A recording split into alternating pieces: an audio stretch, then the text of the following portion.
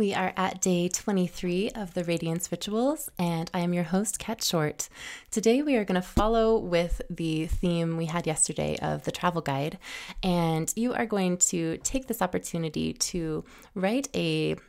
memory or a reflection on a trip you have taken in the last 2 years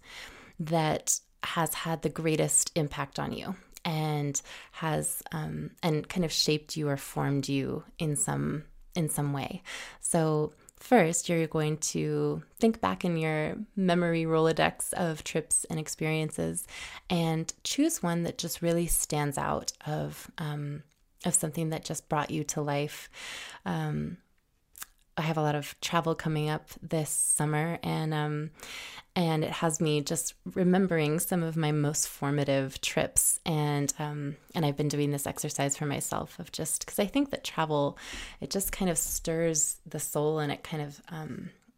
shakes you up in a way that allows hidden or unknown parts of you to be illuminated and to come to the surface and present themselves. And I'm just so grateful for travel for that reason.